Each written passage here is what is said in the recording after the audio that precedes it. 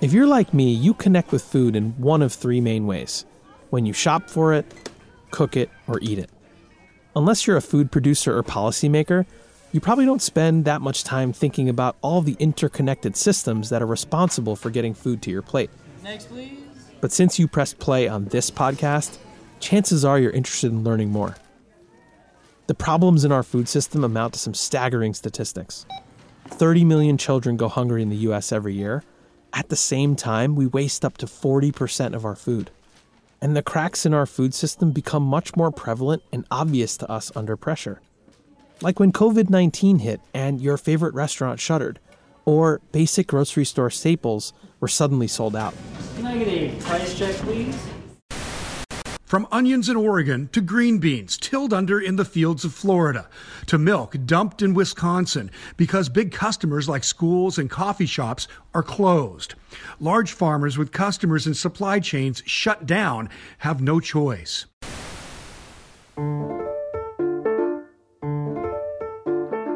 You're listening to Food by Design, an IDEO podcast, where we talk to the people who are building the food systems we'll need in the future right now. We go where the questions are, looking at the gaps in the current systems, and share what we learn, all to find out what's next. We're here to start the conversations that can help make better food systems for every one of us. I'm your host, Sandeep Pahuja.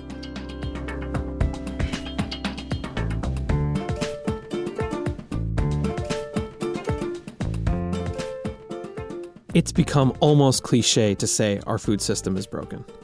For those passionate about food and the system that surrounds it, these are the problems you'll hear about the most. The loss of biodiversity, the rise in factory farms, chemicals in our soil, and the release of greenhouse gases that contribute to climate change. When it comes to climate change, our food system is directly responsible for 25% of our annual greenhouse gas emissions, making it one of the top contributors to a warming planet. That's why I sat up straight when Dr. Ricardo Salvador, director of the Food and Environment Program at the Union of Concerned Scientists, said this. The food system isn't broken. It is working exactly as it's intended to work, and exactly as it was designed. Wait, what? It is working exactly as it's intended to work. You might be thinking, what exactly is a food system? Well, it's all of the different things that happen to food to get it from the soil to your plate. How you produce, process, package, distribute, sell, consume, and dispose of food. Each of those has its own requirements. For example, for production, you need land, access to water, energy, seeds, fertilizers, and more. You need labor to pick what you produce. You need labor in order to process it under conditions that most of us would find unacceptable. And you need labor to push, the thousands of tons of food out into the grocery shelves or to work in the back of the house in restaurants. And that's where the majority of us encounter food. And that's all we know. We just know it from menus or from nice displays that you see in grocery stores. And to us, it just looks like there's abundance. There's plenty. We just need to pick whatever we want and go off and enjoy it. And that's it. So what does the food system have to do with climate change? First, there's the emissions from farming.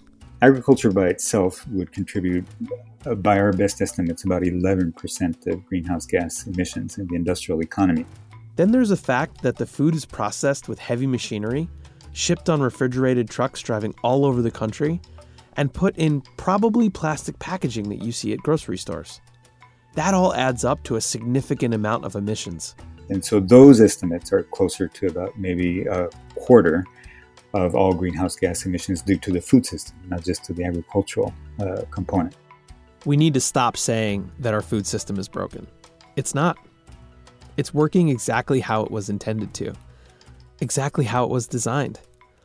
And as a byproduct of those designs, it's a major contributor to climate change.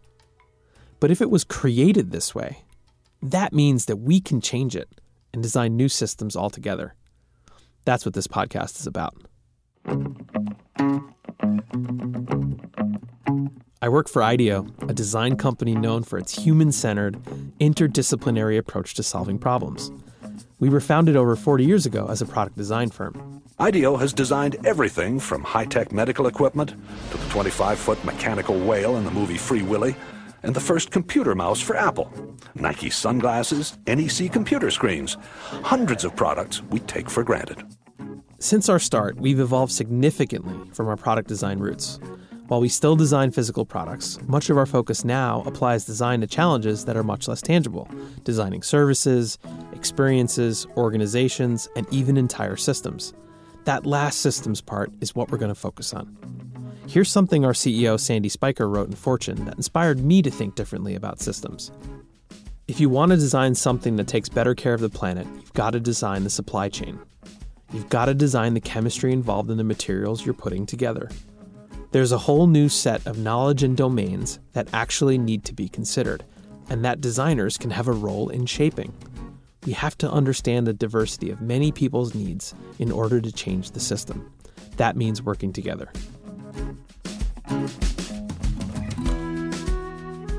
Over the last 15 years, IDEO has been working with people, companies, and organizations across different parts of our food system. We've partnered with governments to help them foster more nutritious eating habits for their youth. We've worked with global nonprofits to reduce food waste at farms.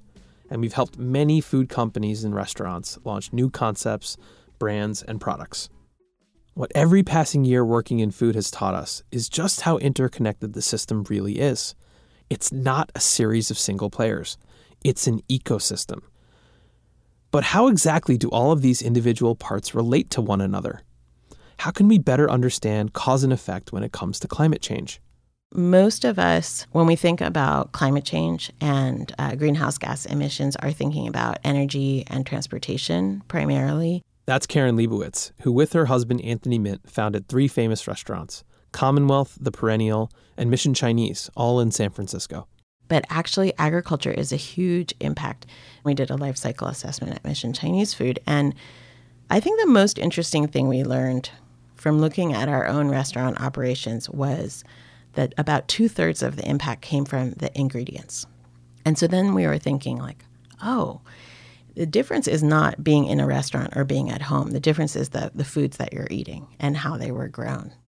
That revelation about ingredients, about how and where food is grown, the soil it's grown in, how animals are raised and what they're fed, led them to take a big leap and found The Perennial, a completely new kind of climate-minded restaurant.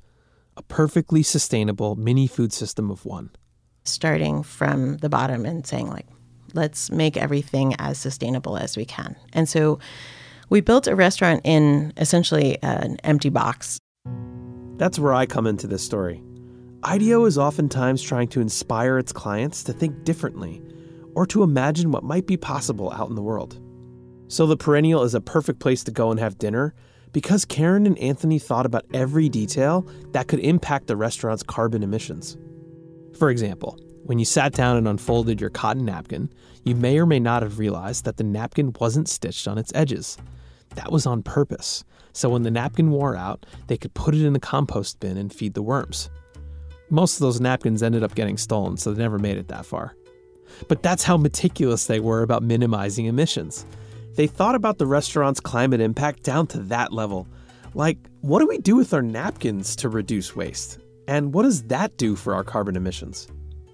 Of course, it wasn't just the napkins. They grew some vegetables hydroponically. They sourced unusual grains like kernza, a perennial that acts like wheat but grows like prairie grass. They bought their meat as quarter animals rather than in finished cuts from local carbon ranches, which is to say, ranches that pay as much attention to nurturing healthy soil as they do to raising cattle. Unfortunately, the Perennial didn't last. One reason it didn't accomplish its mission is that it was just one single restaurant.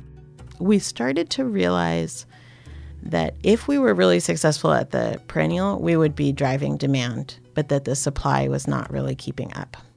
And I think that's the thing we've learned at IDEO. We can't change the system with just one company, one entity, one node, all by itself. When I think of my own experience of climate change, it is one of disempowerment. I really feel like there's so little that I can do. I think a lot of restaurant people actually want to get more involved. So Karen and Anthony got even more creative. They started a nonprofit called Zero Foodprint, which is trying to create demand for all of these practices on a much bigger scale than within just one restaurant. Zero Foodprint and the Perennial Farming Initiative asks restaurants to add a 1% charge to their bills and uses those funds to help battle climate change.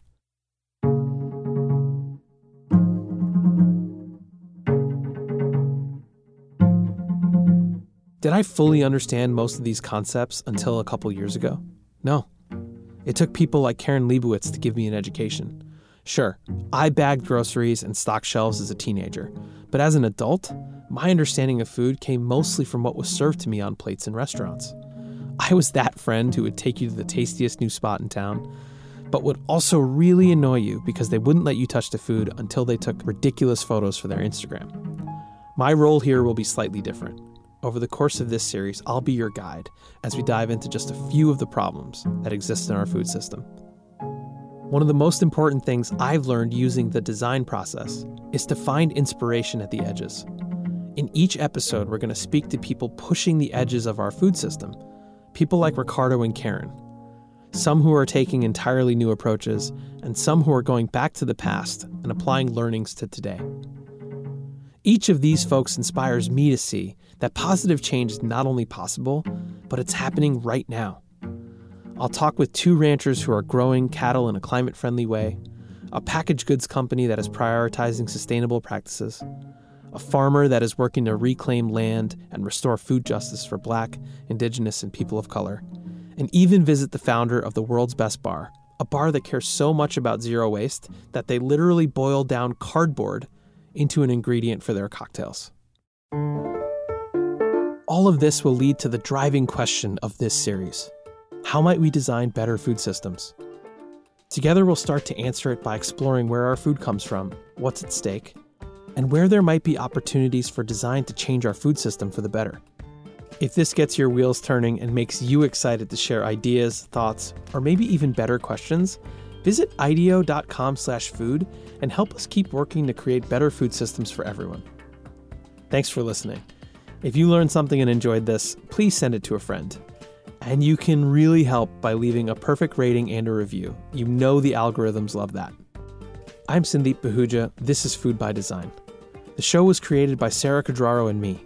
Today's episode was produced by Evan Roberts and edited by Julia Scott.